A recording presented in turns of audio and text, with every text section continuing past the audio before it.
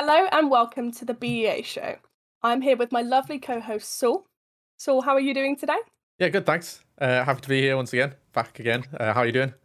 I'm all right, thank you. So today we're taking a little bit of a different approach to what we did last time. So we're going to be taking a look at esports from a slightly different perspective. So I see esports as an industry as from a 21-year-old female's perspective. So I look at the competitive side. I'm really fully invested in the behind the scenes, and I'm just really invested in the industry as a whole. But I know there are a lot of people out there who have completely different views and different approaches and understanding of the industry. So we have a very special guest today who is the founder of the Family Gaming Database and the author of Taming Gaming book. So we've got Andy Robertson. How are you doing today? I'm good, thanks. Thanks for having me. I'm looking forward to this. It's great. Good. We're very lucky to have you today. Thank you for your time. So just to start off, for people who might not know you, do you want to just sort of give a brief introduction about yourself? Yeah, so I'm a journalist. I've specialised in families and video games since kind of the Wii. There was a thing, and I wanted to become a journalist, and that was when I started. And you need to kind of find a niche, and so I had young kids, and obviously Nintendo had just launched their console, so it was a sort of a natural fit. And then I just kind of carried on. Lots of other journalists obviously covered the Wii and the family gaming thing, but they kind of moved on, I think, and I just sort of stuck in this area because I really liked the way it meant that I could sort of talk about not just technology but families and how families cope with the technology. What was the reality of having some of this kind of gaming tech in the home? And so that's kind of 15, 20 years ago, really. And I've just sort of carried on tracking with that in different ways. Have had a YouTube channel for a chunk of time. Most recently wrote this book for parents called Taming Gaming, which is kind of aimed at parents who are a bit worried about games, but takes them in quite a game positive and an engagement path. And then off the back of that, I created what I thought was going to be a small website to promote the book, which was a searchable database of the games I talked about in the book. But it became very popular and it's kind of taken over my life. So it's kind of become at the moment the main thing I do, and there's like 1,700 games on there, and it helps parents find the information that they need very quickly to sort of reduce the time they have to invest, but also to take them on kind of a journey into, well, what are games? You know, why is my child playing them? Maybe do I want to play them, and sort of scratching that itch. So those are kind of the main things I've done over the years.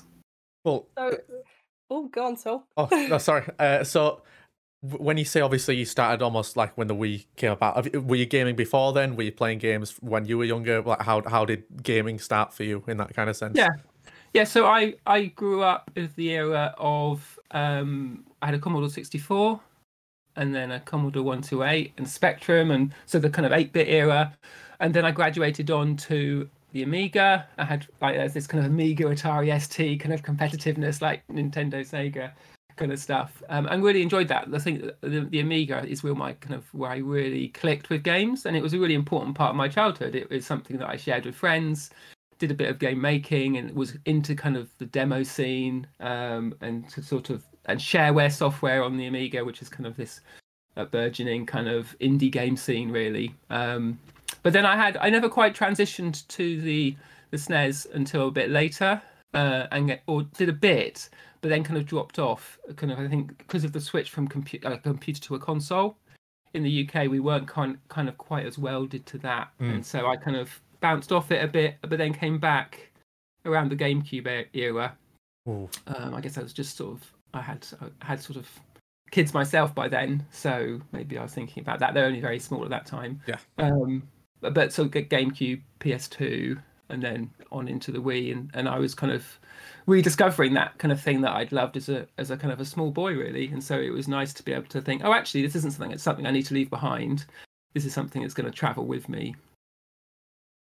Yeah, definitely. And there's like a lot of parents have had like experience gaming when they were younger, but I know. So I'm not slating you, Mum, if you're watching this. But my mum would game. She had a Sega Mega Drive when she was younger. She would tell us about it, and she has experience gaming. And all of a sudden, when all three of her children and her husband are in the gaming industry and full force gaming for their lives, yeah, she was a bit like hesitant about it. So it's nice that you've grown up with it all and you've sort of carried it on into a career to help other parents. It's quite nice. So where did the journalism sort of spark in between all of this? So I had done a computer science degree, and kind of by the end of the degree, I realised the bit I'd enjoyed the most was actually writing the dissertation. And I kind of pivoted that dissertation where everyone else was kind of doing programming projects and creating and doing lots of coding. I didn't really do very much coding at all, and just wrote about human-computer interaction and kind of turned it into a book report, and just kind of realised, oh, this is what I love doing. I just love writing. And so then after that degree, I got a job in a computing firm, but as a technical author. So essentially writing kind of the online help and the kind of guides to help people use the software better. And sort of just did that for probably 10 years out of university, and just really sort of develop the writing and kind of the enjoyment of explaining things succinctly and clearly to people who really needed to know that information. And I see that kind of mirrored in my stuff I do today. You know, I used to write this help stuff about like tax software and student admission software, so it's very kind of dry, sort of turgid topic.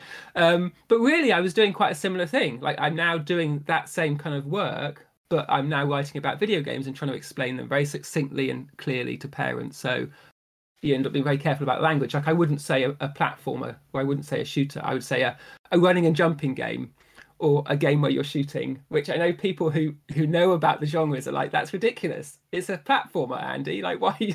But for a parent, if you use that kind of jargon, it can be another barrier.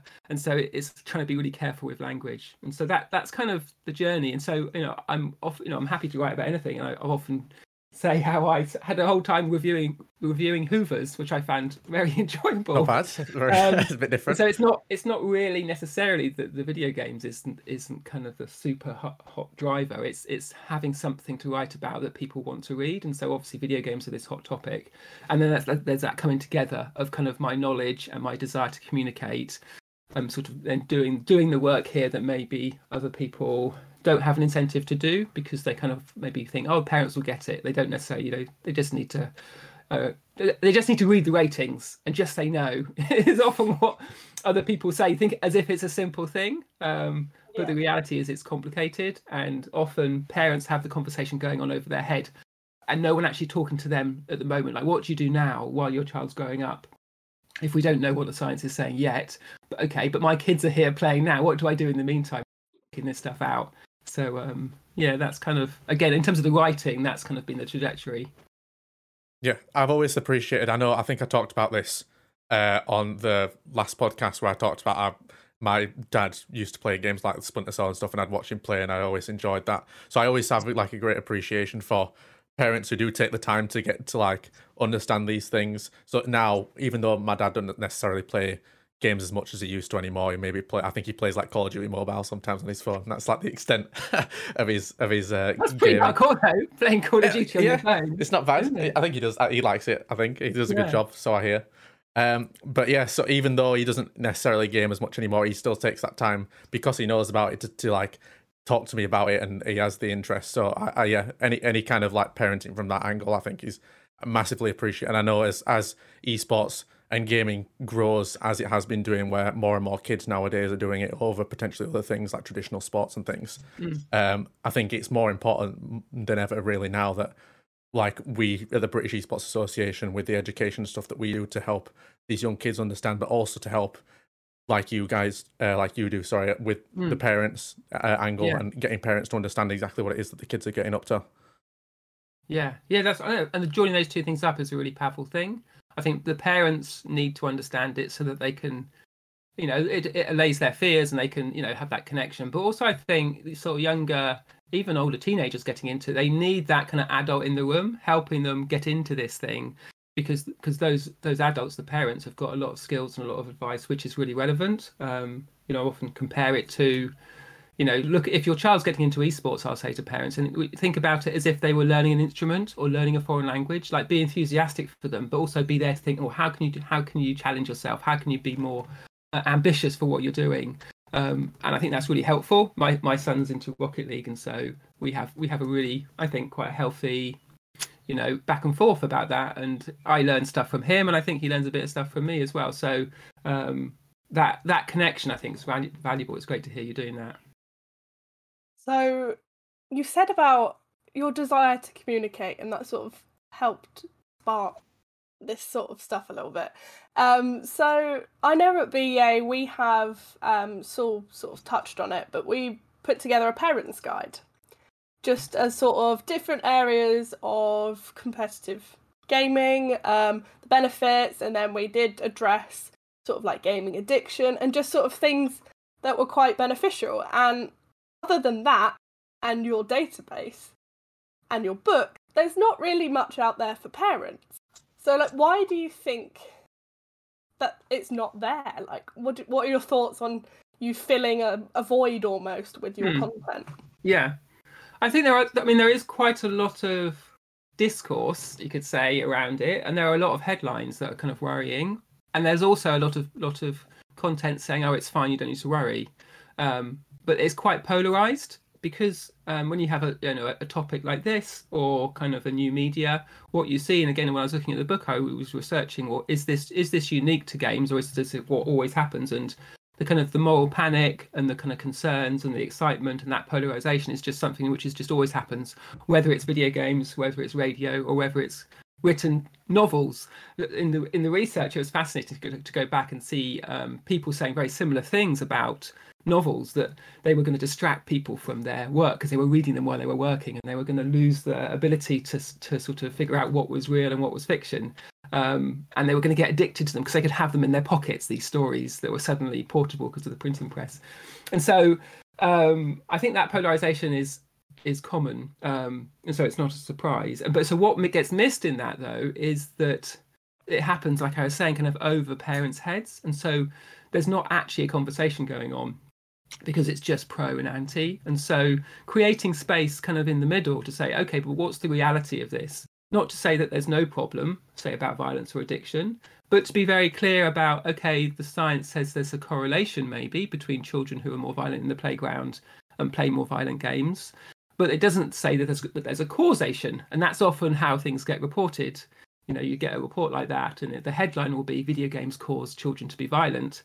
Whereas I had a very similar set of data for the lockdown about the radio, how there was a correlation between anxiety in people during the pandemic and listening to the radio more. But when that is reported, it is something like, Brits turn to the radio when they're anxious to ease anxiety during the pandemic. Whereas if that data is video games, it is video games cause anxiety. And it's the same data, but it's just interpreted in different ways. And so if we can clear that ground and have a conversation about what's the reality of what games are doing in children's lives, the positives and the negatives, then parents are really eager to do that, and they're really keen to sort of play a part in this area of their children's lives. As you talk to them, actually, also you discover that they realise that they've withdrawn, and that actually, in some sense, they kind of feel a bit like they're losing their kids to this stuff. I have parents, mums in particular, will often say, as part of the work I'm doing, they'll come back to me and say, "Oh, it's been great, but you know what? I feel like I've got my boys back." And there's that, it's quite a lot of emotion wrapped up in that phrase, because they had a sense that they were losing their kids to this thing that they didn't understand. And so I think that's kind of why that there's not a lot in this space, is because it's quite hard to hold that middle ground. But when you do, I think it's quite powerful, really. Yeah, I think gaming especially is one of those things where I think I can't off the top of my head think of many other examples, but where kids potentially know more about it, obviously because they've grown up with it, know more about it than the parents, and so it is that kind of like back and forth. It's like, oh, my kids obviously are really into this, but I still want to be that parental figure and help them understand this and help them keep them safe and all this kind of stuff. And so it's trying to find that balance. There's a lot of things, I think, where you can think about all sorts of like politics or whatever it is, where there is very much like a one side versus the other side, but there needs to be that conversation in the middle to try and figure out like where the balance is and how can you do it without it becoming an obsession. But how and if you're wanting to go, like, for example, if you're an esports professional, you want to go down that route, how can you nurture your child to do that without it becoming a problem, or without them forgetting? There was a report, or not a report, sorry, there was a conversation on BBC Radio 4. I think it was last night or this morning, but there was someone talking about with the announcement of the Commonwealth Games having esports coming this year, and they were saying, we've had this survey where kids, like 23%, I think was the figure, 23% of kids confuse video gaming with exercise. And so to me, what that says is, that's not the fault of the games, though. That's just the fault of the education behind esports and getting exercise. Obviously, if you ask anyone in the esports industry, they'll tell you, we have like diet coaches, we have exercise coaches, and we have these things in place where it's not just about playing games. There is that element, like with traditional sports, where other people are getting involved to do the active stuff. And so I think that's more a case of just educating those people who don't know that. And I think if that starts at home with the parents, I think the better it is, for sure. Yeah, no, that's really fascinating. I often see that when either I'm on programs talking about the subjects, or I see it sort of secondhand. But I think that the danger is that we kind of hear that kind of report and we get a bit defensive and be like, it's fine, it's fine, it's not, you're missing the point, sort of thing. And again, it becomes an argument. And really, I think what's happening there is that sort of mainstream media doesn't have a very nuanced understanding of esports, so struggles to know, well, how do we talk about this with authenticity? And the most easy thing, and the most kind of the where at least there's kind of least resistance, is to then end up finding a negative, because you can find a report like that, find a stat, and then you've got your segment done. Obviously, you're under a time pressure, and it takes more time to actually talk about, okay, what does this mean? Why is it so confused? Like, why is esports included in this? It's not like muscled its way in because it's a big business. It's because they're people who understand it think it's appropriate, and so actually then having a more sort of rounded conversation. And so that's usually what I'm trying to do, is to sort of give people other angles on why esports or why video games are interesting. That needs to be a little bit jarring. So I'll often do, have video games in spaces where you wouldn't expect them, and like arts festivals, or I do some exhibiting of games. Like in Exeter Cathedral, I had an event, and those are really helpful because, again, they kind of reframe it in a way that kind of makes sense to a Radio 4 listener. And they don't have many sort of angles on that aren't either, games are great, they're positive, there's loads of benefits, or games are terrible, they stop kids exercising. And it's like, it just gets into this kind of, pro and con debate. Yeah, and it's like, as you said, it's all about understanding, really, and you having these platforms to fill that gap and provide both a positive and negative side is really important. So in terms of platforms and things, start with the book. Mm-hmm. I know you've had like gaming's been a part of your life and it's been a passion of yours. So how did Taming Gaming sort of form in your mind and then become a product? Yeah, that's a really good question. It really came out of visiting schools, and I'd go into a school and we'd have a conversation a bit like this, but I'd kind of do a 10-minute presentation usually. And I was very much saying, I had this idea, which I still stand by, which is, if you've got a child who loves video games, the most powerful thing you can do is to play games yourself. And parents sometimes heard me say that and they thought I meant play games with their children, which I wouldn't disparage. It's a great idea. But what I was actually saying was a more difficult and a less welcome idea, that maybe them as adults should spend some time playing games. Because it sounds like a bit of a mistake. Like, games are for kids. Why are you telling me to play them? Like, I'm not going to. And I would literally be stopped sort of halfway through those conversations by mum or dad, who would say something like, I like what you're saying.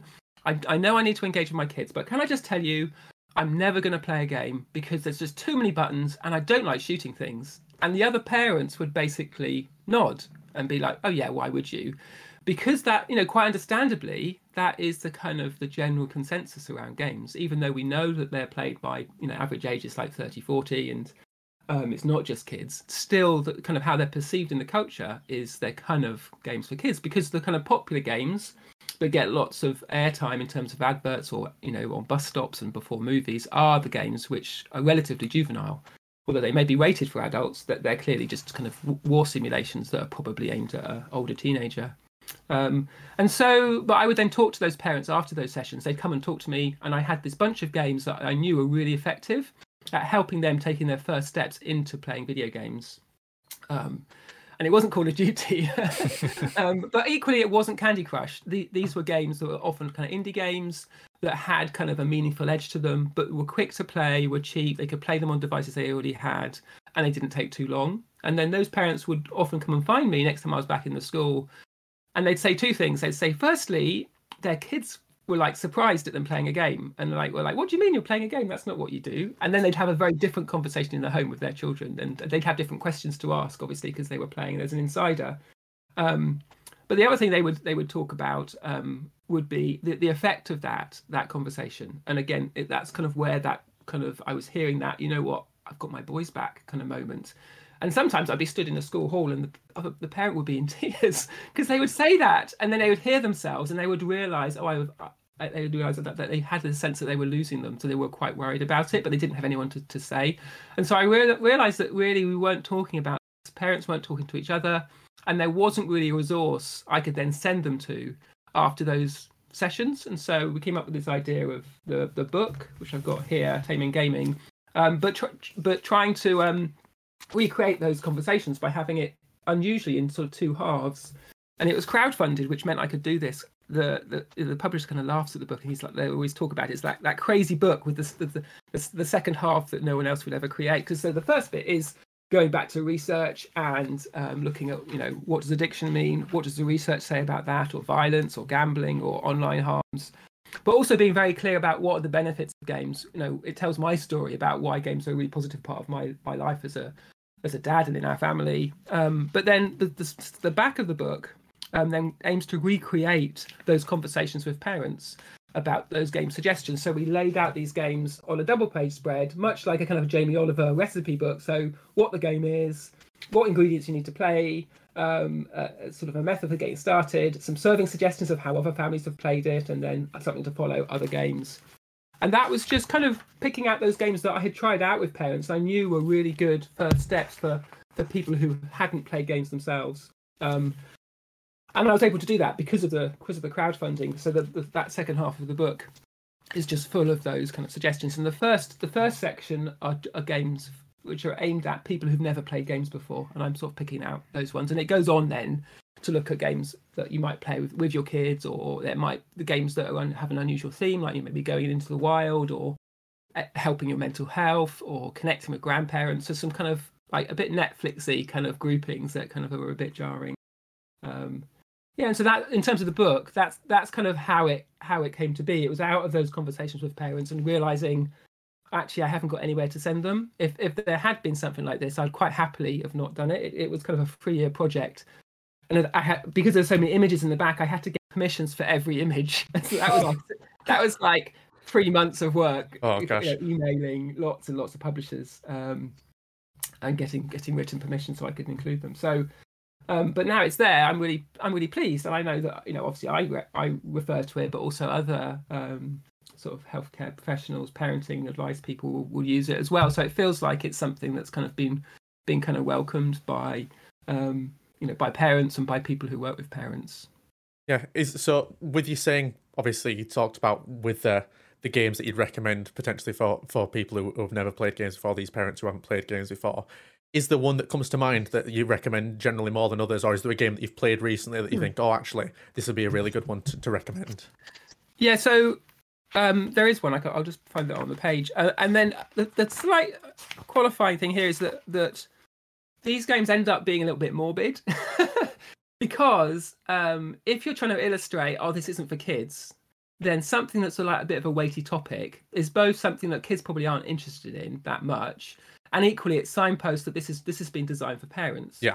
And starts a conversation of like, oh, how can you have a game about this? So this game here, which is a mobile phone game called Bury Me, My Love, which is about a journey you take with a Syrian woman. You play her husband in the game, and together you decide that she needs to travel to Europe, and she takes her phone with her and a few possessions and then leaves, and you're left behind, and you play it just on your phone. You just have text messages that pop up it's like a sort of a messaging game.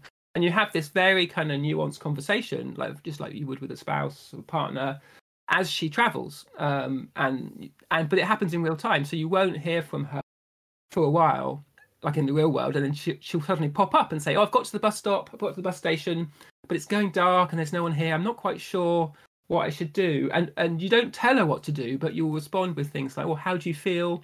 Is there anyone else around? What other options have you got?" Or maybe you just send her a smiley face and there's just this kind of connection going on. And depending on how you respond to her, you soon realize that your relationship is having an impact on the decisions that she's making. So what starts off as a very kind of linear, like, why at the start you're like, why don't I just watch a film about this? What's the point? This is just like an interactive story. But it becomes very, very branching. So there's about 1,000 different routes you can take and about 20 different endings. So in my family, we play this together on separate devices, and then at the dinner time, we'd each get our phones out and say, "Oh, where are you today?" And on the game, you have a little app that shows you where you went, and each of us were very quickly in different places. My daughter got much further, much quicker because she was prepared to go in a boat without a life jacket, and so we were like, "Excellent, okay. We need to talk about this before you go traveling, because like, why did you get in that boat?" But so that's kind of a helpful example because it is very much a game. It tracks how much money she's got. It tracks her relationship with you. You're having a big impact in the story. But at the same time, it's something which an adult could connect to. And just for me personally, this is part of how I'd introduce it usually. I'd say, I felt like I knew about what it was like to be a refugee. Or I knew those stories. I watched the news. I watched TED Talks. I'm kind of a relatively well connected, I feel like I'm not just oblivious to it. But it wasn't until playing that game that the next time I saw a small boat crossing the English Channel on the news, I was just in pieces, because suddenly it had become my story. And so on a narrative level, it's really a really powerful connection. And so if there's a parent who is up for that, and not all parents, they might, some of them, I'll talk to some people and they'll say, actually, sounds a bit heavy, which is fine. I've got other games to suggest. But people who are up for that, suddenly they have a really powerful experience, and then the natural thing to say is, "Oh, what else could I play? Is this a one-off?" And of course, it's not. This is just the tip of the iceberg. And so then they're kind of off, and then that's what the book and the database kind of then takes them forward. But so games like that are really helpful, I think. Yeah, that's fantastic. I've never heard of that, but I think that's probably going to go on my list at some point. I don't know, Brian, do you ever? I don't know how much like you play outside of. I know you're a big Overwatch fan. Do you play like games like that very often? Do you have much experience with that? So I've got one on my phone. I'm just finding it now. Can't remember what it was called. But it is a very similar thing.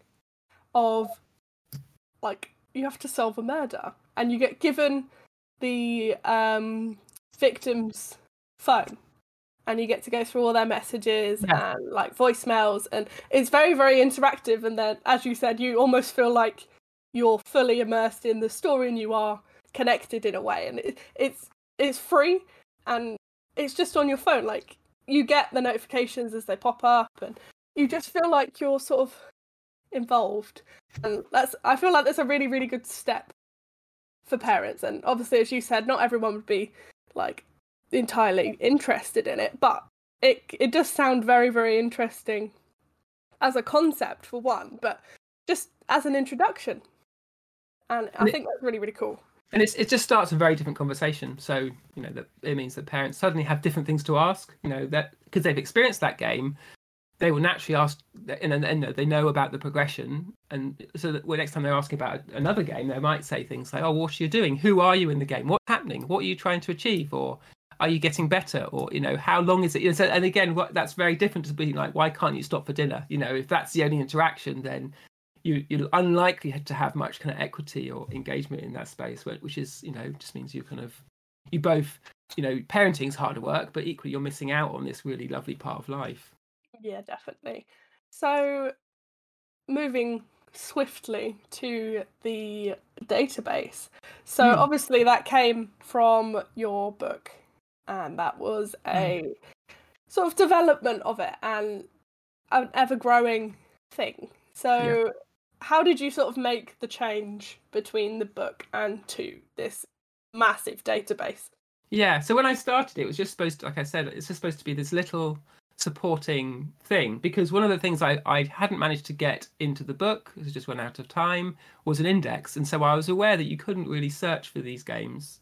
And often even I'd be in a conversation being like, I know this game's here, and I'd have to flick through the pages. And so I was creating this site, and a friend of mine who makes databases said, oh, why don't you make it like a little searchable database? And so we took those pages at the back of the book and essentially created a single page for each of those on those games, and did a little search function.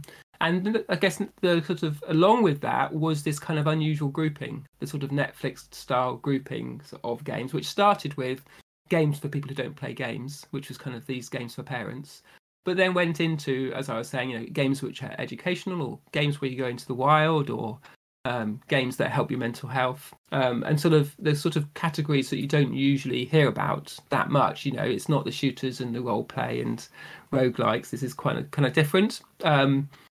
And what happened was that it was during the early stages of the pandemic, and the particularly those lists of games for mental health just became really popular. Particularly, we had one in there which was games that help you find calm. And I think, and it was quite simple. It was a short blog post about what the theme is, and then hand-picked games by me, where I'd either have experienced myself, this is a very calming game, or I've worked with families in my kind of wider work where they have found that that's been a really helpful thing, either to use at bedtime, or actually as part of kind of family life.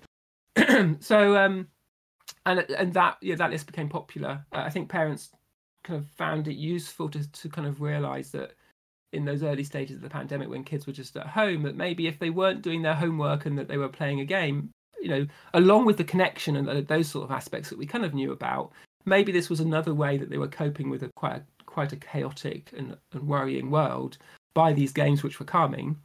And also, some parents like the idea because they were saying, oh, my kids like games and they really need to find some calm. I'm going to actually get them to play some of these games, like, of an evening, we're going to play them together as a way to cope with what's going on. And so that just, I guess, struck a chord, as you could understand, with the timing, and ended up on like BBC Breakfast and stuff. And so kind of got a bit of sort of profile, I guess, which led to a little bit of funding, which meant we then moved into, we gave it a proper bit of branding. So it was kind of like black and white when we started. It was a real kind of big, it didn't look like it does now. Yuki were great as one of our early backers, and Ask About Games. And so it just gave us a little bit more momentum. And that then took us into some connections with other organisations. There's an organisation called the Playability Initiative, who are making a video game for the accessibility community, and just doing work in that area. And they liked the fact that we kind of were addressing families, but we had this gap that we had data about how to find a game for the right age, or for the right system, or for the right theme, but we didn't have anything about, has it got subtitles, or how many buttons do you need to press. So if you had a child that had a particular impairment or disability or particular cognitive need, you couldn't search for that, and you couldn't do it anywhere else. And so their idea was, well, why don't we add some of this data to the database?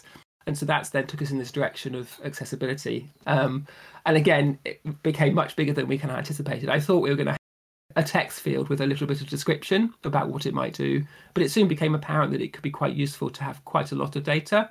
And so it's grown to be about 100 data points now. So you can search by pretty much any criteria you might have, whether that's blind, motion sickness, you need a particular type of remapping of keys, or a particular setup, if you don't want to have games where you have to hold buttons, or equally games that don't put you on the clock, the sort of the cognitive side. Lots of kids don't get on with that kind of pressure, and so those things all kind of come together, and it's proved to be really popular. So it gets like 10,000-15,000 views a day from parents, and it's great to see what they're googling. Parents that are avidly researching this stuff, and then finding the information they want. So yeah, it's a great thing to have created, and we kind of got quite high ambitions for where we're going to go with it too. Yes. Yeah, it's awesome. So accessibility for both myself and BEA, because I say a lot of people, I say no and don't know, but I am a wheelchair user, and I do have a disability, but I don't want to sort of put that in the world and like make that my brand. So your accessibility features are amazing. Like, I know we're collaborating on a upcoming BEA project, which should be out soon. It'll probably be out before this. Yeah, should be. About how games are accessible. And I know, even though I don't need accessibility features myself, there are people, like, we've done a lot of content about adaptive equipment, how different people use it, and it's sort of about breaking that stigma that everyone's different. Like, I may have a disability, but I use a keyboard and mouse. However, someone else might have the same disability, but needs to use an adaptive controller. Having that information readily available for either yourself or a parent to be able to see, right, I can play this game because it has, like, subtitles, or it has the ability to remap buttons easily, or has, oh my god, I can't remember what it was called for Rocket League, to slow it down as you get closer to the ball. Yeah.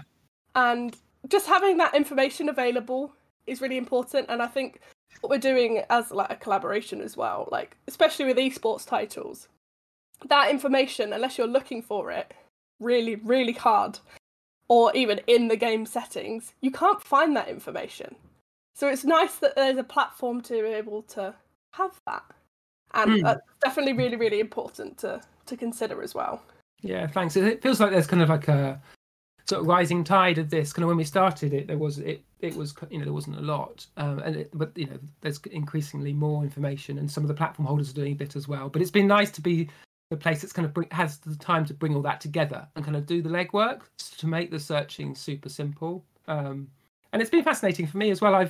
But coming into this, I would have said I didn't think I had a disability or an impairment particularly.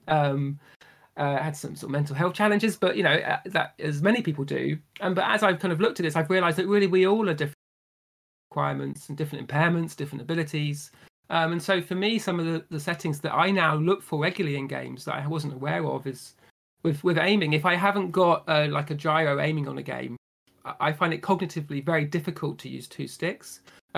Because I'm a relatively slow processor of information. So if I'm processing information and using the sticks as well, I have this kind of nausea experience. And so games that offer a gyro aiming so that I can do that are a big help, along with games that signpost people's names, because I'm not great at remembering names, and also games that have maps, because again I'm terrible at finding my way and often go back out the door I came in and go way back on a level and think, I'm thinking I'm progressing, but actually I'm going backwards and feeling a bit silly about it. But it's just that's who I am, and that's kind of some of the challenges. So to be able to again search and identify games that have those different combinations has been useful to me personally. But also it's been great to just get a better understanding coming into this completely naive really of what this area is, and learning every day. I have lots of conversations. What's nice now is that we have a questionnaire in the database that if a developer wants to, they can work with us or on their own to go through the questionnaire, which fills out those 100 different fields.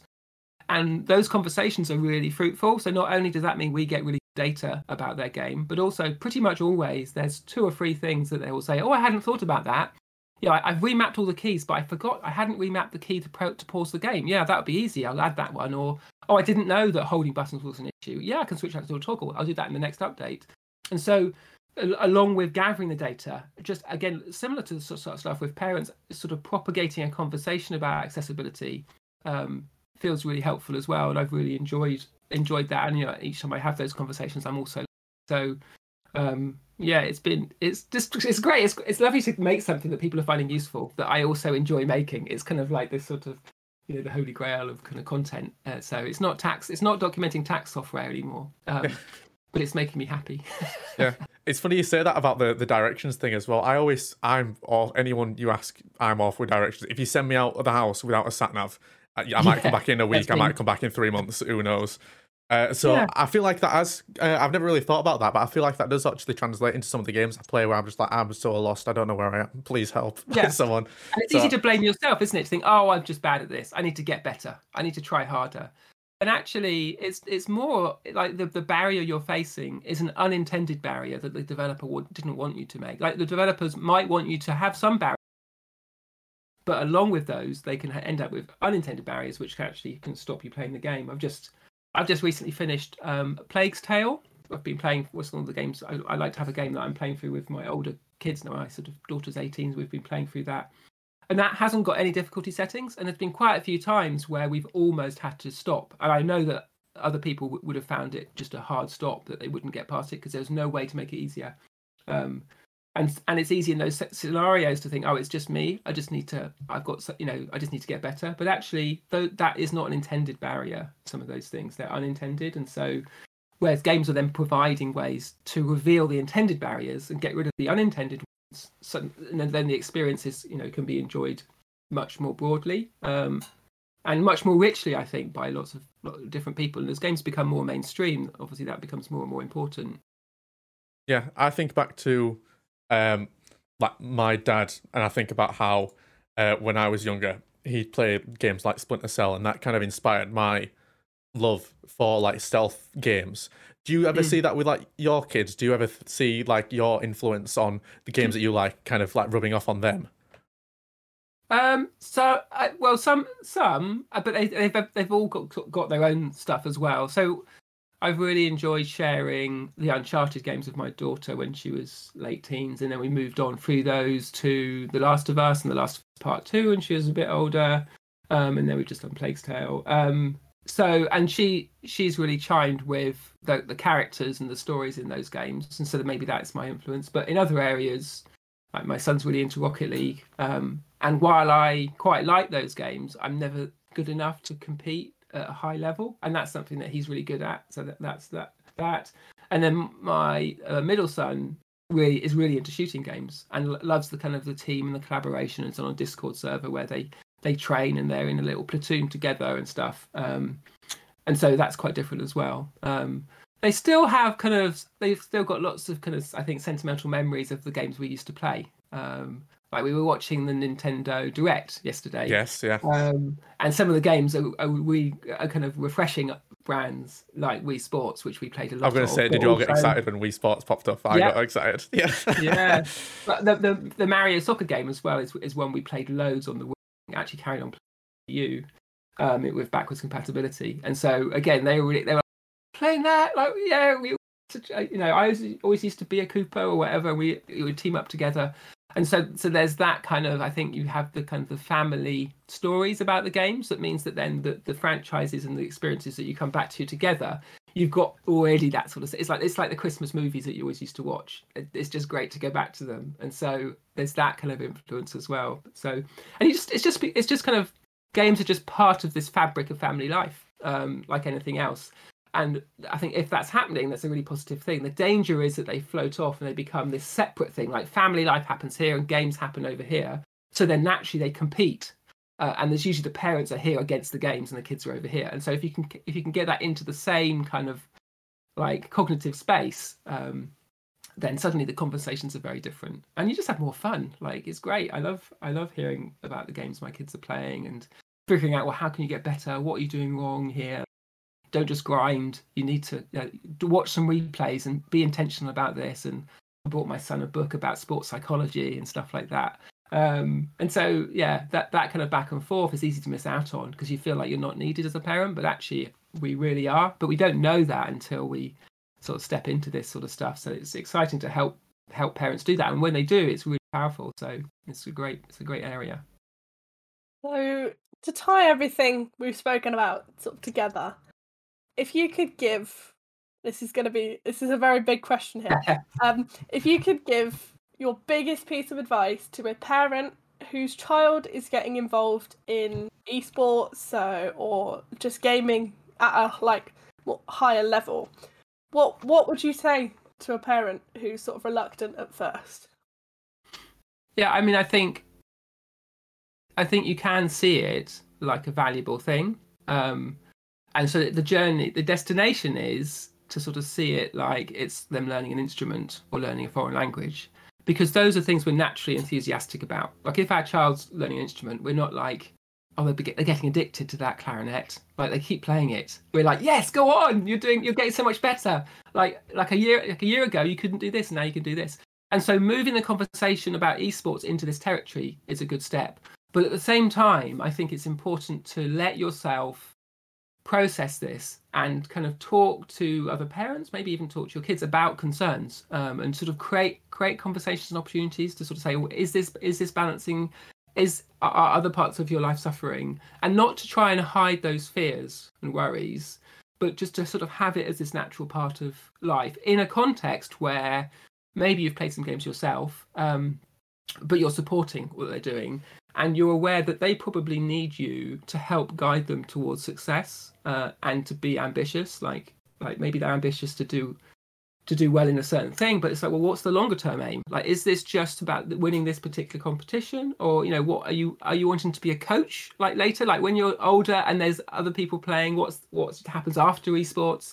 What skills would you need? What are you set up for? What are the opportunities in this industry? And so playing that role of kind of adult in the, but not the adult who's just putting the brakes on. But sometimes if it's got out of hand, it's fine to say, look, you've done no homework this week, you can't play. It's fine. It's fine to be in control as a parent, but at the same time, having a context of understanding and support means that you hopefully you've got that equity in that space of esports, like you do in other areas of your children's life. So you can have a proper conversation, and you have the chance. You're listening to them as well. Conversation. It's not just parents kind of winning an argument because of it's addictive or it's making you violent or I don't know, those sorts of things. So yeah, it's tricky though, and I want to support parents to say it's worrying, when they play a lot, because of the media, because of the moment we're in, because we don't know about the science. But the best thing is engagement and support. So that's not a succinct answer, but that's the kind of things I think you need to be sort of working towards. Lovely. So I'm now going to pass over to the lovely Saul to do our very famous this or that segment for you. Yes. So we will be putting you on the spot a little bit here, but a little bit of fun. And if you feel like you need a few minutes to think, by all means, chuck to one of us and we'll answer first. So over to you, Saul. Perfect. Yeah, so this is a new segment, I guess, because we're only 2 episodes in, it still counts as new. It's a new segment where we ask, I guess, which of the 2 options they prefer and why. So the 2 options that we've thought about today are single player versus multiplayer games. So we're kind of coming at the angle of, like, with you, obviously you say like you play games with your kids and stuff, and whether or not maybe you prefer that over some of the single player experiences maybe that you've had over the years.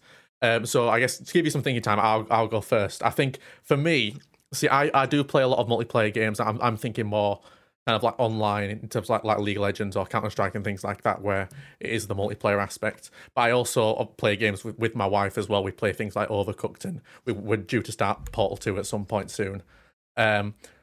When, as much as I think the multiplayer aspect, if I think of it from a point of view of what games have had the most impact and the most kind of like meaningful experiences have I had through games that I've enjoyed the most, I probably would lean, I think, towards single player more so often.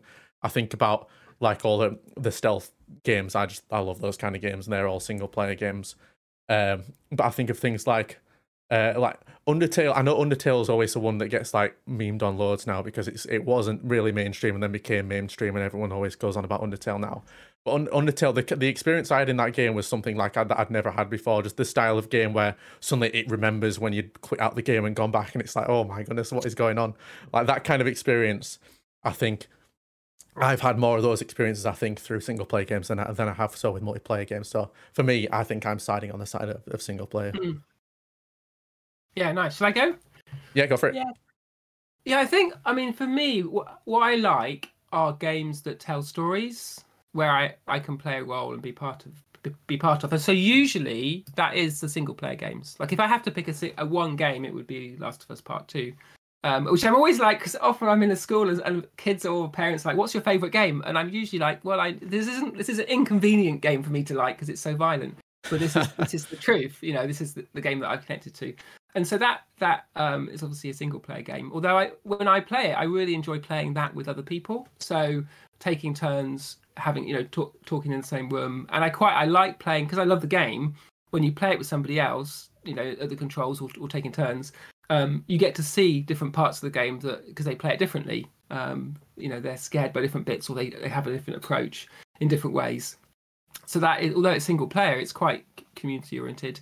But I do like games that let you collaborate and kind of tell stories. So Sea of Thieves, I don't play a lot of, but I love that kind of feel of you're jumping into a world that is living, but then it's loose enough that you're able to kind of make your own way without having to deal too directly with other players. Although I'm always getting, there's that whole, you do a mission, get the treasure, and then you get get got by someone who comes and steals your treasure. But it's pirates, isn't it? That's kind of the nature of the thing. So anything that's got a story like that, I think I'll go for. And Portal 2, I've really enjoyed, and again because there's quite a strong story. But even really simple games like Wilmot's Warehouse, have you seen that? That's a very niche game where you're organising boxes in a warehouse, and the boxes have symbols, but you have to get them to the customers in time, and so it's 2 players, and you soon realise the game doesn't enforce this, but you soon realise that you have to organise your stock if you're going to get it there in time. And so with the other player, you have to start interpreting, what does this symbol mean? Oh, it's a roller skate. Oh, let's put it with the transport. Oh, what's this one? Oh, it's a yo-yo, so it goes with the toys. And then you have this kind of debate of where did you put the pineapples? Why are they over here? Oh, I thought that was a toy. And so again, there's that kind of emergent kind of storytelling. And then the other game which I love, again, I haven't played loads of it, but it's really stuck with me as a concept, is 1 Hour 1 Life, the Jason Aurora game. So again, this is a very niche game, but it's an online game you play. But the novelty is that every go in the game only lasts 1 hour, and you start at the beginning. It's like a survival game, like Binding of Isaac, that kind of Don't Starve, probably more like Don't Starve. But you start as a helpless baby at the beginning of the hour, and by the end of the hour, you're an old person and you've passed away. And so you have to do everything that you're going to do within that hour, which means that when you start, you're dependent on other players in the game to actually look after you as a baby. So you get born to another player. And it's up to them, whether they look after you. If they're very busy, some of the other players will just take you into the woods and leave you. Perfect. And you can only talk to them very briefly with just single letters to begin with. So you're trying to make a connection with these players by single letters. Be hello, I want to be your child, sort of thing. What a mad concept. As you then progress, you then start to contribute. So it's worth them keeping you around, because you can do harvesting and stuff, and you work together. And then at the end of your life, then you need to figure out who you're going to pass on, or if you've done to, because you can't keep it with you. So you need to find other players you're connected to and pass them on the equipment you've made and the clothing you've made. And often there's kind of sort of traditions that have sprung up about these little villages that have been made, and the different stories that you need to pass on. And if you don't pass them on, then the next generation won't know. So anyway, those sorts of games that have this kind of emergent sort of play, I think are really powerful. And so on the multiplayer side, that's what I'd look for. But really, it's the thing for me is, has it got a really good narrative, whether that's preset or whether that's kind of with other players. So yeah. I kind of dodged the question, haven't I? So yeah, I lean more towards multiplayer just because I like the social aspect of it. So I'm fully invested in Overwatch. I play with my family, so it's normally my dad, me, my sister, my fiance, and then we normally get a friend in. So we end up being a 6-stack, and we play together and we just have fun. And I really like strategy, and we need to do this to do this, or we need to change how we're doing this to do this. And I like that it's fast paced too, and it makes me feel that sense of urgency, and I need to think now, and to win we need to do this now. And I just really like multiplayer games, mainly for the social, as I mentioned, but I say things like the Resident Evil games, and I've played through the Borderlands games solo, but as well as co-op. I like the single player, mainly for the same as you, Andy, the story side. Does it have a narrative? And so I'm currently playing through Five Nights at Freddy's Security Breach, which is buggy as heck. Yeah. But it's got a very good narrative, because I've been it's re-emerged. I've been following Five Nights at Freddy's since I was 12. So it took this massive break, and I know it's aimed for kids, but if you look at the lore behind it, it's pretty grim stuff. It's not the lore is not for children. Yeah, it's pretty scary. Yeah. And that's kind of part of it, isn't it? It's not just the game itself; it's the ecosystem around the game. Often I'm telling parents that's kind of, it's the kind of literature, whether that's kind of fan literature or whether that is lore mythos, or actual novels. Like I've been playing BioShock recently, and I enjoyed going back to the BioShock kind of novel that's set before Rapture's set up, and that's been fascinating. So I get what you're saying. But yeah, other than that, like I think multiplayer for me is probably the best. Yeah, see, the one experience I guess I've had recently is my wife is just for so many years has been so against Minecraft because she's just like, well, what do you even do? You just build a house and there's no story. I don't want to play this game. But we've recently just started playing with a group of friends, and I think it's that social aspect that's really brought her around to playing it, where it's just like, well, yeah, I'm building a house, but I'm going out and I'm following my friends around, riding horses and like shearing sheep and whatever else. So yeah, that'd be the only, I think, current game that I'm playing that maybe make me lean more towards the multiplayer, especially recently. But yeah, all right, well, thank you so much for your answers. I think that pretty much brings us to the end of the podcast. So Andy, it's been a pleasure to have you here and to discuss the parent side of gaming and esports. I know I'm hoping that the people who are listening and watching have taken something away from that. I know I've certainly found all this conversation really fascinating, so I'm going to point my parents in this direction to get them to have a listen. Yeah. So yeah, thank you so much, and thank you everyone who's been watching or listening. We'll be back with episode 3 sometime soon, guest unconfirmed, but we'll have someone ready again for the next time. In the meantime, stay safe, have fun playing whatever games you're playing through at the minute, and we'll catch you next time. Thank you very much. Thank you.